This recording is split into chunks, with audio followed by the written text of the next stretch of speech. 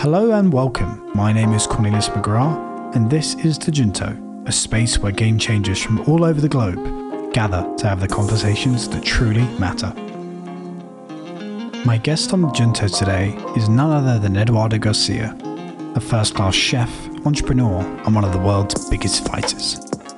Eduardo's overcome more obstacles in life than most. In 2014, he suffered from a life-threatening electrical accident. After 48 days in the ICU and 21 surgeries, Eduardo lost his left hand and was later diagnosed with stage 2 testicular cancer. Eduardo survived, and his road to recovery was documented in the film Charged. Released in September 2017, Charged received an immense critical acclaim, winning several major film festivals across the US. You have to watch it. I was introduced to Eduardo through a lifelong friend and mentor, Phil Clark.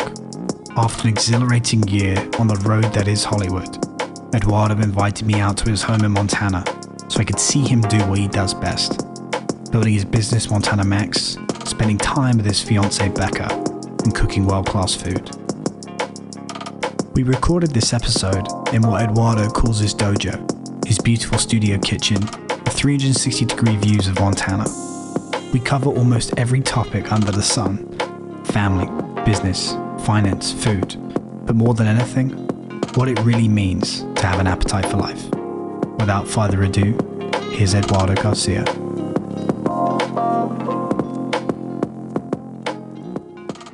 Through my recent experience, whether it was my dad's death, whether it was an injury that cost me my hand, among other things, I don't know, man, I have a lot of faith. I have a lot of belief that what I'm doing is good work, and that keeps me uplifted. Yeah. So we're sat here in your beautiful kitchen. We spent the last 24 hours here in Bozeman.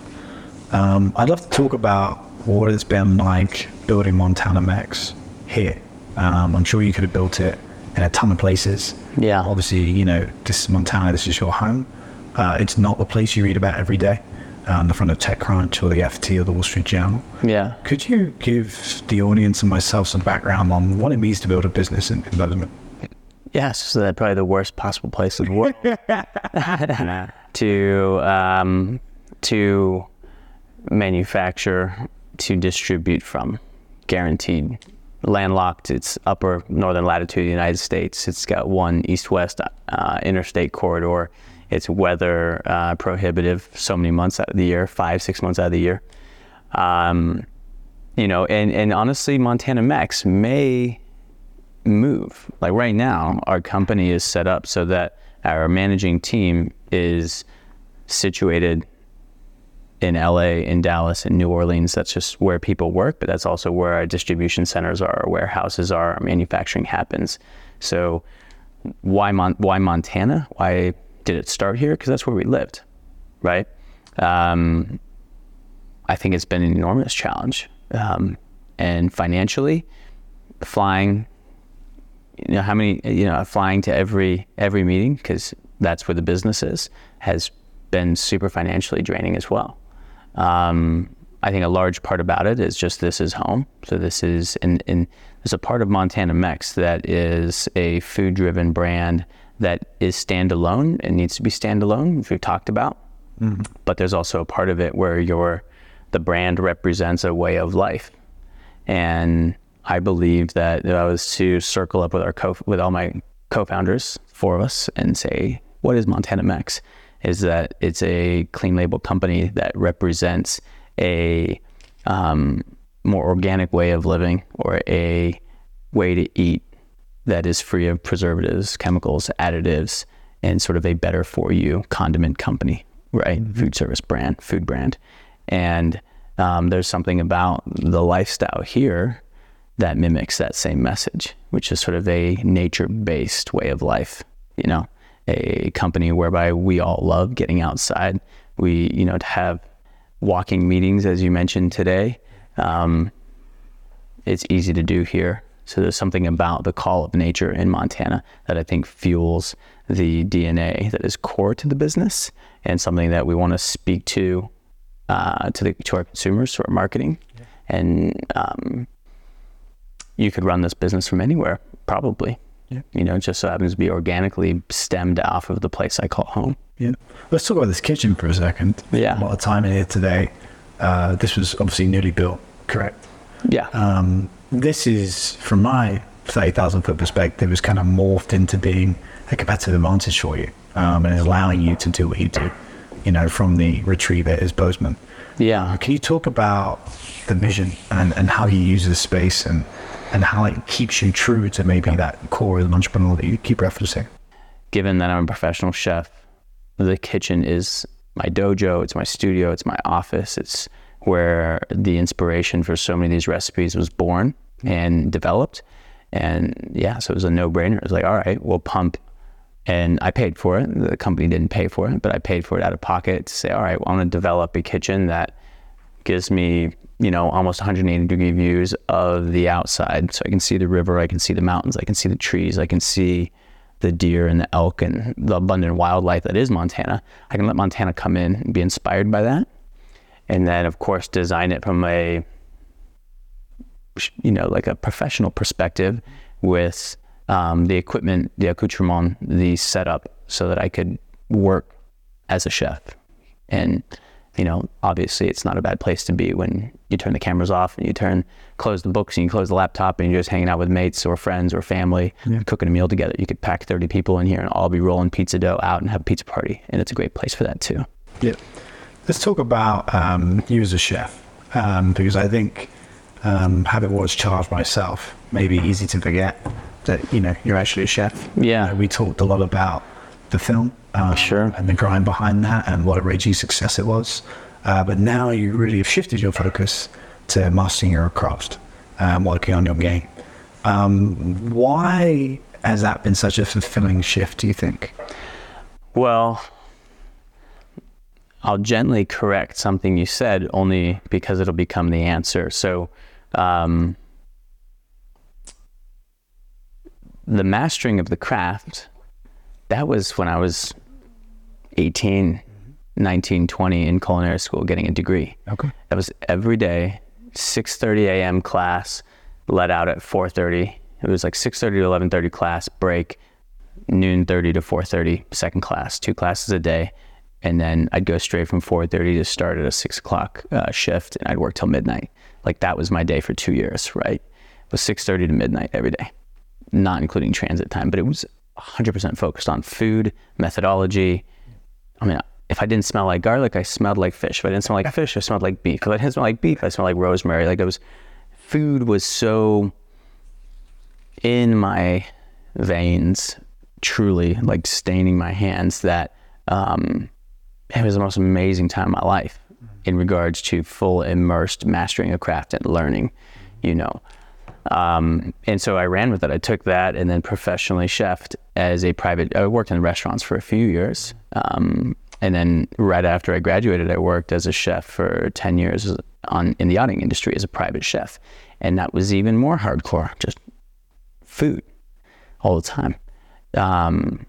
So then in 2011, when I left the yachting industry and with my partners started Montana Max and decided to go after a television series focused on my way of cooking and recreating and exploring as a hunter, forager, gatherer, outdoor recreationist, that was the beginning of a very big shift for me, 2011. So it was like, it was the beginning of me shifting out of cooking every day, having a raging callus right here from holding a knife. It's called a chef's callus, from holding a knife on whatever hand that you chop with, to no longer having that callus and being aware of that, being like, wow, I'm losing my callus right there. Because my time was now in pitching meetings and R&D and development and creative brainstorming and whiteboarding. And so the pen, the computer became the tool of trade. And then of course I had my injury, which sidelined everything. So right now, 8 years later, I'm getting back to cooking because I'm waking up. I'm 36, and a lot of people say, "Oh, man, you're like super young," you know. But I'm shifting gears a little bit and saying, I have forgotten how to cook compared to how I used to cook.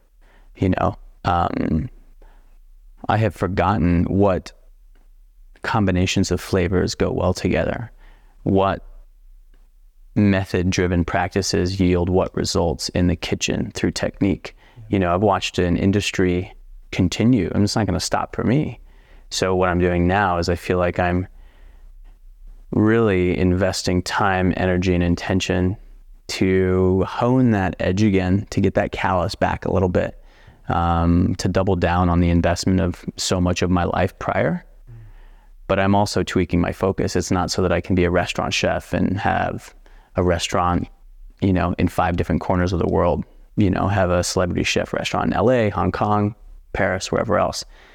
My focus is because I feel like when it comes to food, there's a real missing key that I've never truly been taught, nor have I put the time into investing. And that's, I can make you a mean eggs Benedict. I can make you a mean X, Y, and Z. I mean, I did that professionally for so long, but there's a big missing link.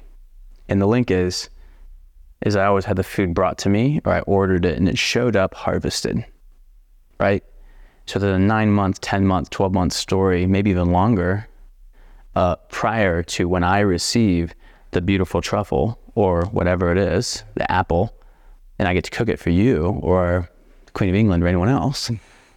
The story of how that apple came about, how that truffle was born, how that fish grew from a smolt to the trout, you know, that's what I'm really psyched and fired up about. And so, you know, with the garden here on my property, so, you know, I'm investing, that's 5 years of working on just growing soil, just turning subdivision, cobble, dirt, dust, rock into real rich, nutritious, nutrient-rich soil to then grow an apple that one day I'll get to pump a recipe out for someone. But I guess so for me, I'm entering a really fun part of my life, which is I'm trying to get back into cooking, but I'm getting back into cooking via growing. Like I want to complete that circle of how food comes to the table. So you see that as separate to the actual craft of cooking that eggs Benedict? It's both. It's like, it's kind of like saying, yeah, I want to not forget how to poach the most perfect egg or create a beautiful emulsion and hold it so it doesn't break. I could still do that right now with my eyes closed, but there's definite practices in the kitchen that I've forgotten or that I have not worked that muscle enough. Yeah.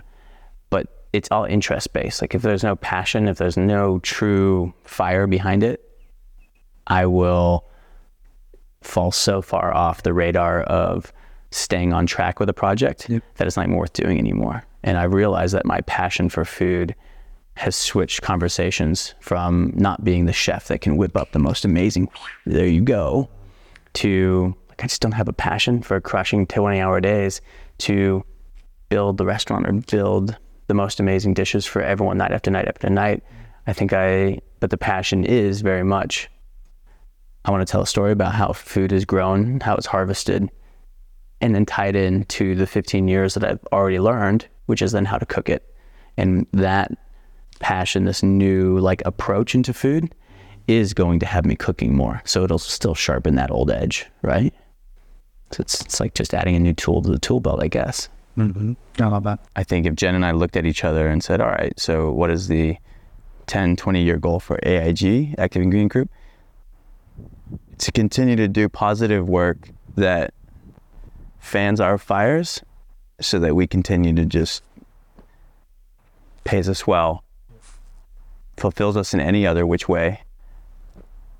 Anyone that we're working with, whether it's our lawyer or a counsel or a PA, like it fuels the whole food chain up and down, you know? And I think that's always been, you know, the kitchen, the studio kitchen we were working in all day today. Even in that, hiring friends to work in their skills to do the masonry, to do the woodwork, to do the iron work. I think it's always been about how do you rise to the occasion and bring others with you and also be brought by others? Like how does everyone come up together? That's the goal. The ultimate goal for me and all of the businesses is that all ships rise. So what would you say is the company culture? Our company culture?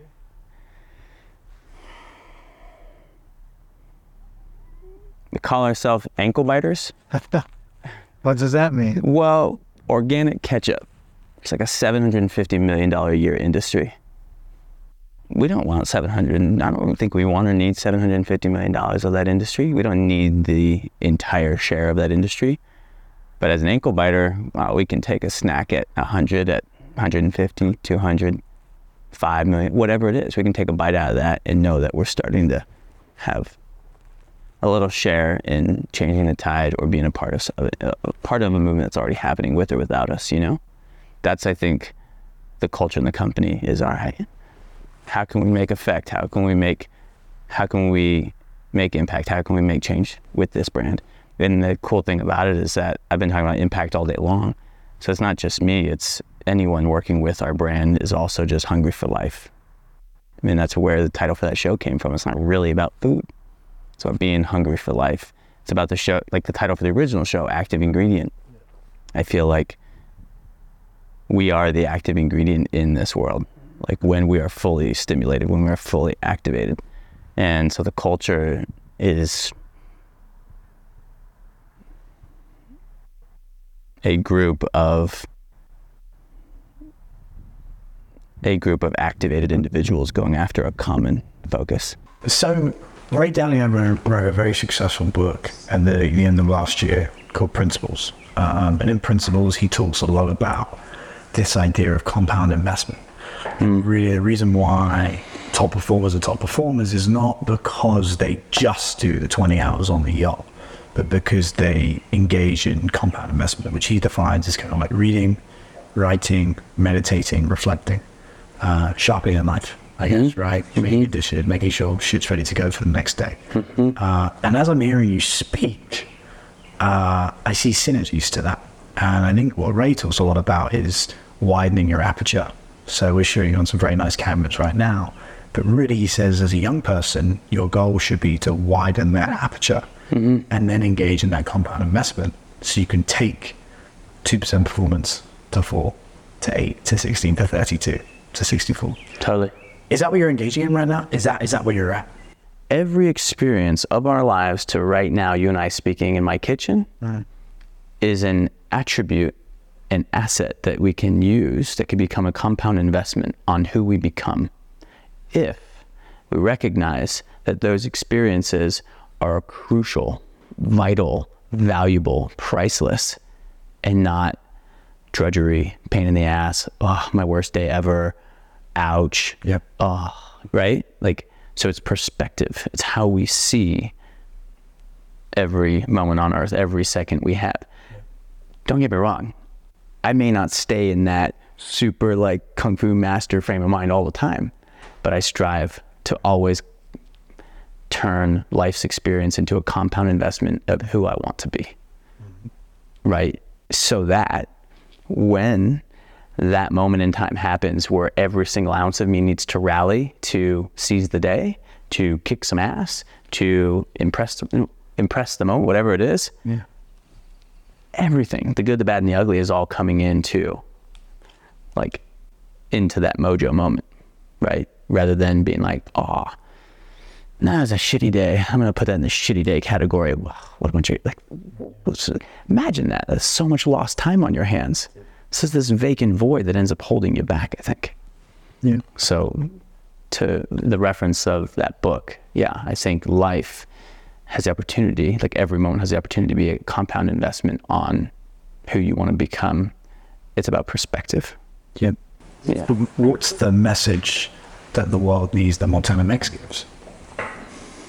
The message is that that the condiment category can actually be a clean, healthier, responsible part of how you eat, and ergo contribute to your overall happiness, your overall way of life. Like it can be a contributing factor to, I hope, a life that most want to live anyway, which is to smile, to feel good, to feel valued, to eat tasty, dream tasty things, and to be surrounded by high value and quality. So from the packaging to the messaging to the actual organic products inside the glass or tin container, like the thought that's gone into every detail of it is orchestrated and designed to make the user experience a very happy, like, oh, that felt good, like a good experience. Yeah. Yeah. And where are you guys on that journey? Because I think maybe a lot of people think you're a very successful chef, you have this documentary. Oh, the business part must be easy, right? So where are you guys on that journey? And we're just starting. Yeah, we are just starting. If you think about it this way, it's like we have also shifted as a company. You know, the original concept as a company was to be a farmer's market brand that also had a walk-in retail establishment that saw like quick cash in hand type traffic, right? And sold out the front door. And in my injury, we as a group retooled the business to be a national food brand with shelf-stable products versus perishable products, refrigerated. So the entire business almost like shifted 180, really. The morals stayed the same, the ethos stayed the same, the intent to put really a good for you product that was honest and transparent and not hiding anything bad for you in the label, to put that in front of the consumer. That's always been our goal, but the actual way that we're going to get to the consumer used to be guacamole and salsa. Now it's ketchup, a barbecue sauce, an organic habanero sauce, a line of seasonings, and an oil. So the whole lineup has even changed, you know, but the message has stayed the same. So I think this year, you know, on our fourth round of angel investment and our first real sales cycle and year with a complete team, this is our first year really going to market. So yeah, we're just starting, truly. What is the first year go to market look like? Ground zero? Yeah, well, it's interesting. It's not ground zero, right? So like it's the natural migration of this company. I mean, we sold on Home Shopping Network for 2.5 years. Home Shopping Network has a huge viewer base. So when you say ground zero, what I would reply with is that this is the first year where the company, I think, knows its identity, knows what it represents, knows who its consumers are, knows the message, the market, and is truly going after it. What that looks like, it's a lot of giveaway. It's a lot of it's a lot of money out the door. It's a lot of product out the door. That's the grocery business. And grocery is not 100% of our company, of our focus, but it is a core part of our business model is to go after the grocery world. And so right now it's a lot of real direct strategic, get it out there, waiting for recurring sales, and hopeful to experience 2 times growth this year. You know, maybe plus, we'll see. Right. I say ground zero because it's almost like now that you have that identity, now you have that go-to-market strategy, now you have that full team, you know, it's almost like, yeah, you were warming up, you were doing reps, but shit, now you're ready to really kick it. So now it's performing. And quite honestly, it's a very exciting, and it's a very exciting, but what I would call a finite year. It's like, okay, we've had enough time, enough energy to tweak the product, to tweak the message, to tweak the business, to be as strong and fit as we think it could be. Now let's put it in play. So now it's in play. If it doesn't perform, and we look back and we're able to assess that everyone on the team, that all points were covered and we did exactly what we were supposed to do every step of the way, and it just didn't happen. The product just wasn't, the desire wasn't there. So this wasn't there, that wasn't there. That'll be a very sobering moment for Montana Max. We'll say like, all right, maybe, I think I'm happy to be quoted as saying this, that I believe you can push a rock up a hill all day long as you want, but there probably is something to be said for if you get to the top of the hill and your rock is round and the hole in the top of the hill is square, it won't fit. And I don't necessarily think it's a bad thing to fail. I don't necessarily think that's the end of the world.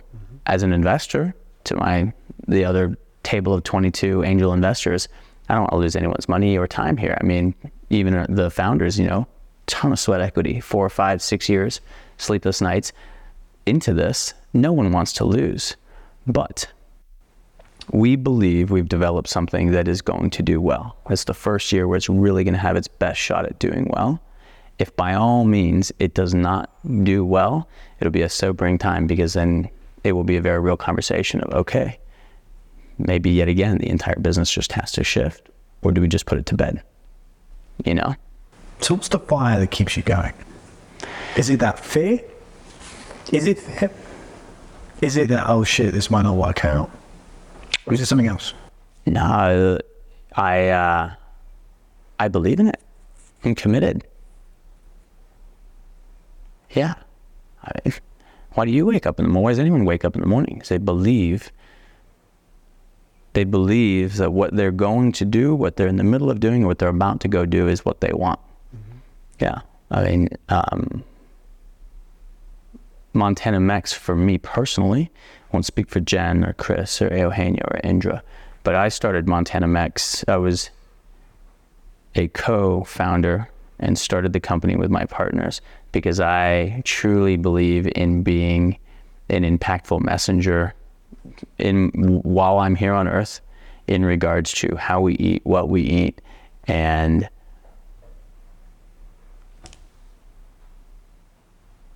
I hope to leave a legacy behind me that is a laughter-based party train of millions of individuals that are experiencing more joy in life somehow via food, whether they're cooking with friends, cooking with family, gardening a little bit, hunting, fishing a little bit, foraging a little bit, just giving a little bit more credence to the $25 steak they're ordering, like a certain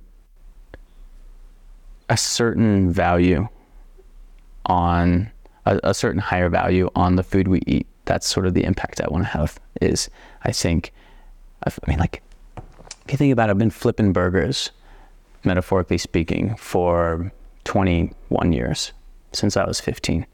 So I've been blistering my fingers and working with food for others, which is a really insane thing to think about, you know, like to grab that piece of food and offer it to you, whether it's $500 plate of food, super stylized in the most expensive restaurant in the world, or Shake Shack in an airport and it's $8.25. Like, that food still represents something that will either kill you or cure you. It's either gonna power you on for your next step in life, or it's gonna totally put you in the dirt. Like, we can be poisoned as easily as we can be powered, right? Via food. And we don't need to trip out on that for a long period of time. But I think for me, at some point in my life, maybe in my mid-20s, I recognized that, gosh, food is so blasé for so many people, and yet it's one of our most vital things. And yes, there are satellites of individuals, whether they're in government, they're in legislation, they're in the business world, or they're in these niche sort of boutique person-on-person communities where there's cooking clubs and, you know, gourmands that love to go out to eat. Mm-hmm. But how many people truly, like, really think about the fact that food is everything? Like, food, water, shelter, procreation, everything. Mm-hmm. And yet it's like one of those things where you just like order it and it sucks, and you throw it out. You know, it's like. So what is your legacy then? Is your legacy joy in food? Is that what it is? And how do you measure that, if it is? The last question you had, how do you measure that? Probably measured differently in everybody, but I would say that objectively, it's probably measured through the community and the voices of others around you. Like, as you hear it come back to you, you hear the same person tell you, or if you hear from a different person the same message a million times over, you know it's coming from all these different angles. My nose must be huge because everyone's telling me that, or whatever it is, you know, like, hey, Eduardo, your work here, your message here is inspiring, is uplifting, has caused me to wake up early, cook a meal for my kids. Mm-hmm. Like, best message I got in January. Hey, Eduardo, I watched your film X, Y, and Z. I woke up early, I went to the gym, I came home, I cooked a meal for my little girls before I went to work. That's like priceless stuff. And is that what keeps that fire burning within you? Is it shit like that?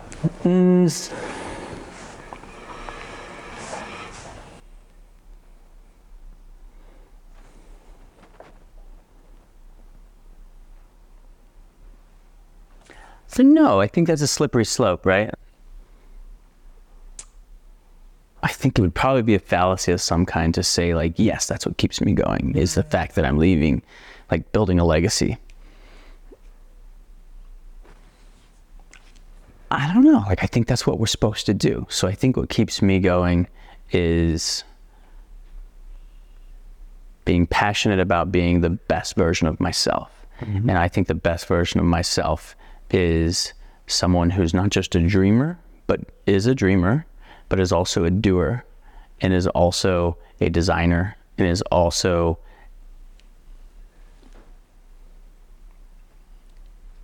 now in my 20s and my teens, I would be pushing on you like, Cornelius, like, you gotta go do this with me, gotta go do this with me. Like, why aren't you doing this with me? I would think that what works for me should work for you. Mm-hmm.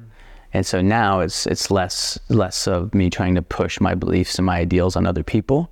But I believe that the real value is in just sharing who I believe myself to be and keeping a real stringent code of checks and balances. Like, am I being an asshole? Am I being totalitarian? Am I dictating? Am I totally off center here? Or are my actions falling into sort of right reason, right motive, right cause? Like, am I staying truly in line with this person that I want to be? That's what keeps me going, I think, is that every day waking up and saying, all right, who am I going to be today? What am I going to design? Who will I become? The 100 emails come in. Am I going to respond to them? Am I not going to respond to them? Which ones am I going to say yes or no to? That's a really powerful thing. Would you say you're getting paid to be yourself? Yeah, big time. It's like a dream job. Yeah,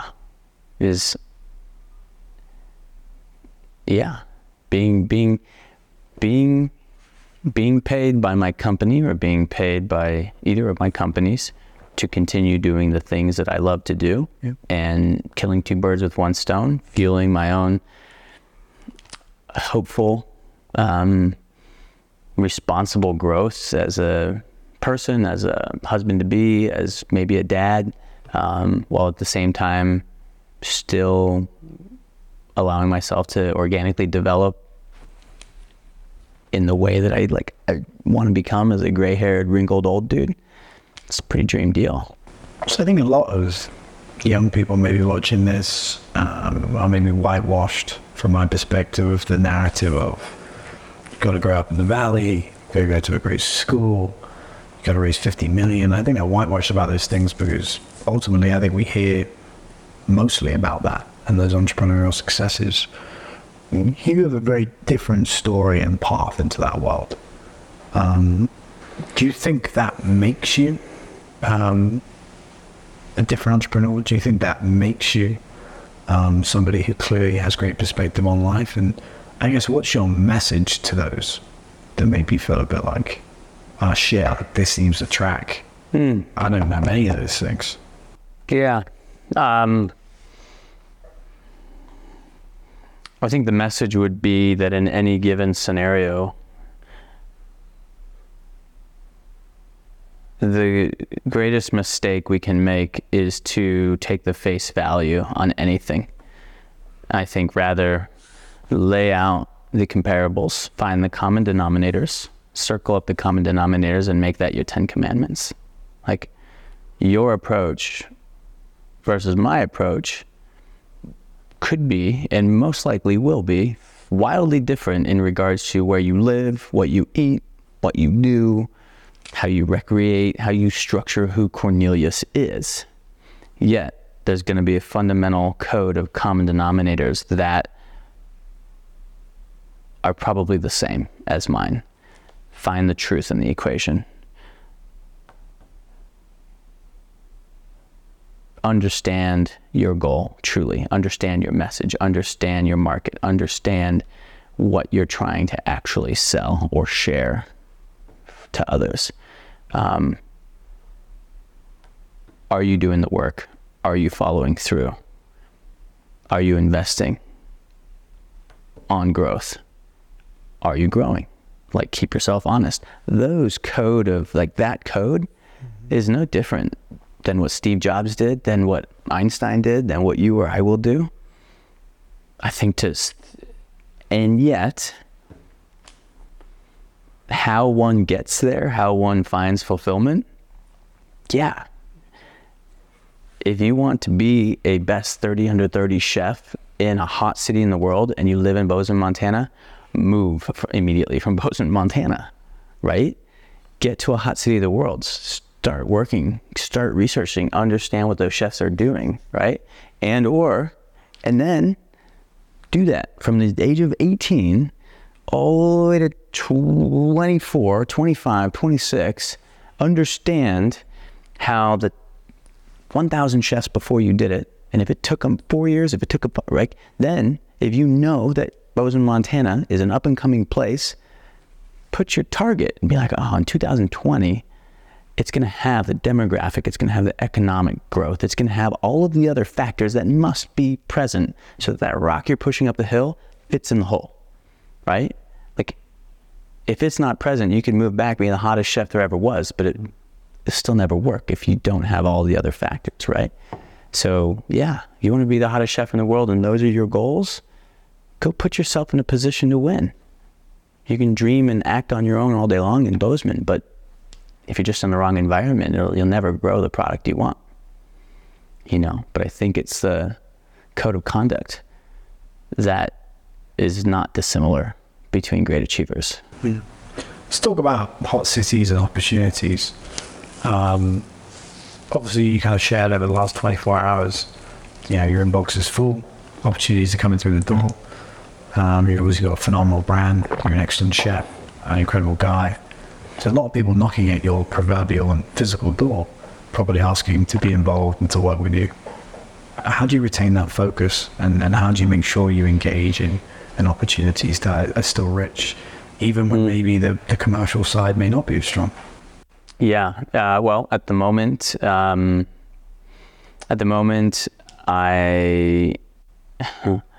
let a lot of that opportunity slip, which is unfortunate.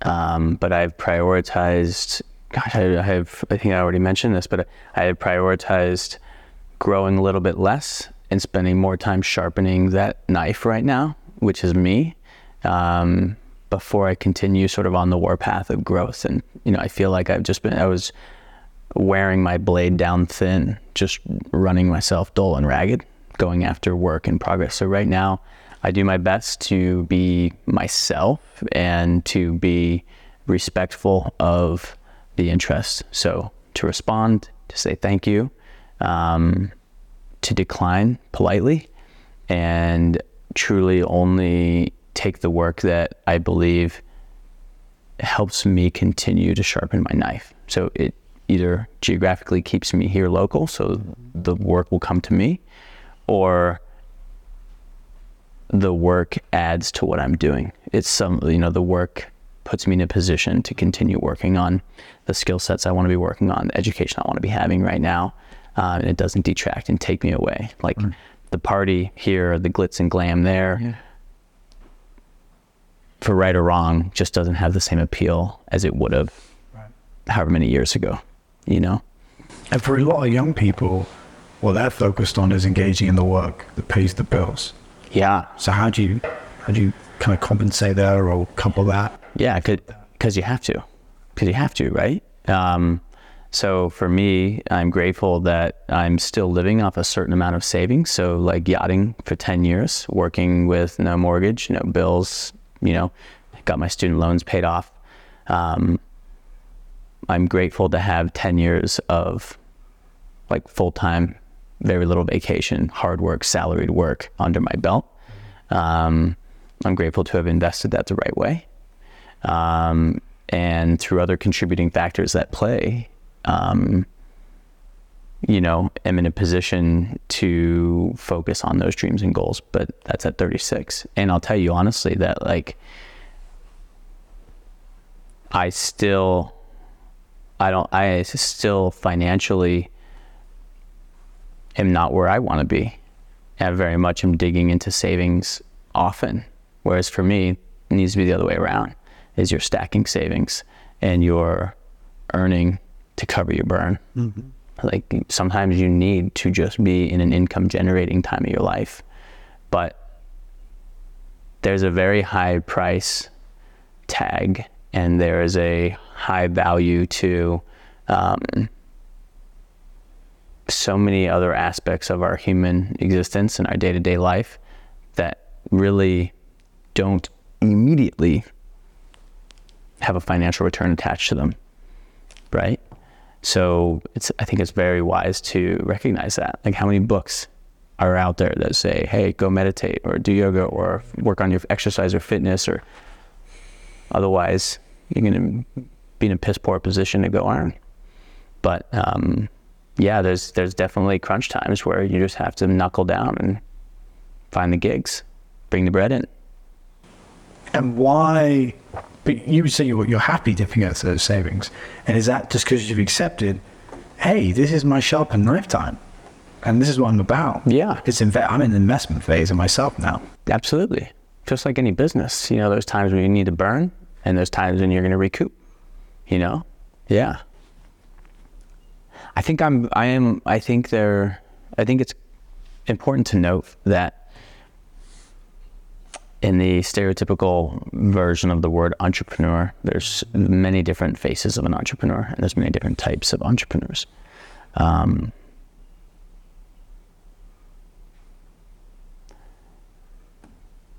would say that I fall under a colorful category that we all beat to the tune of our own drum for the large part. We seem to be fairly extravagant in just how we go about living life, whether that's just kind of, we feel like we want to live large in so many different ways and express ourselves. It's interesting to me that like money, finance, dollar seems so attached, like hip to hip to the word entrepreneur. Maybe I'd love your perspective on it. Maybe that's sort of ignorance on my part, or maybe I'm just seeing it wrong. But I think an entrepreneur is someone who believes in something so much that they will be the most creative person in the room working towards that goal, that aim, that end.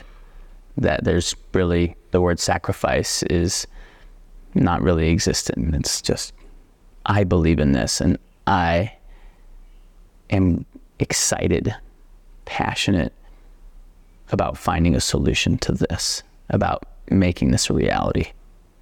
And that, I think, is the core. You tell me, is there a stereotype that an entrepreneur is someone driven by dollar signs? Or is that just maybe fabricated in my mind?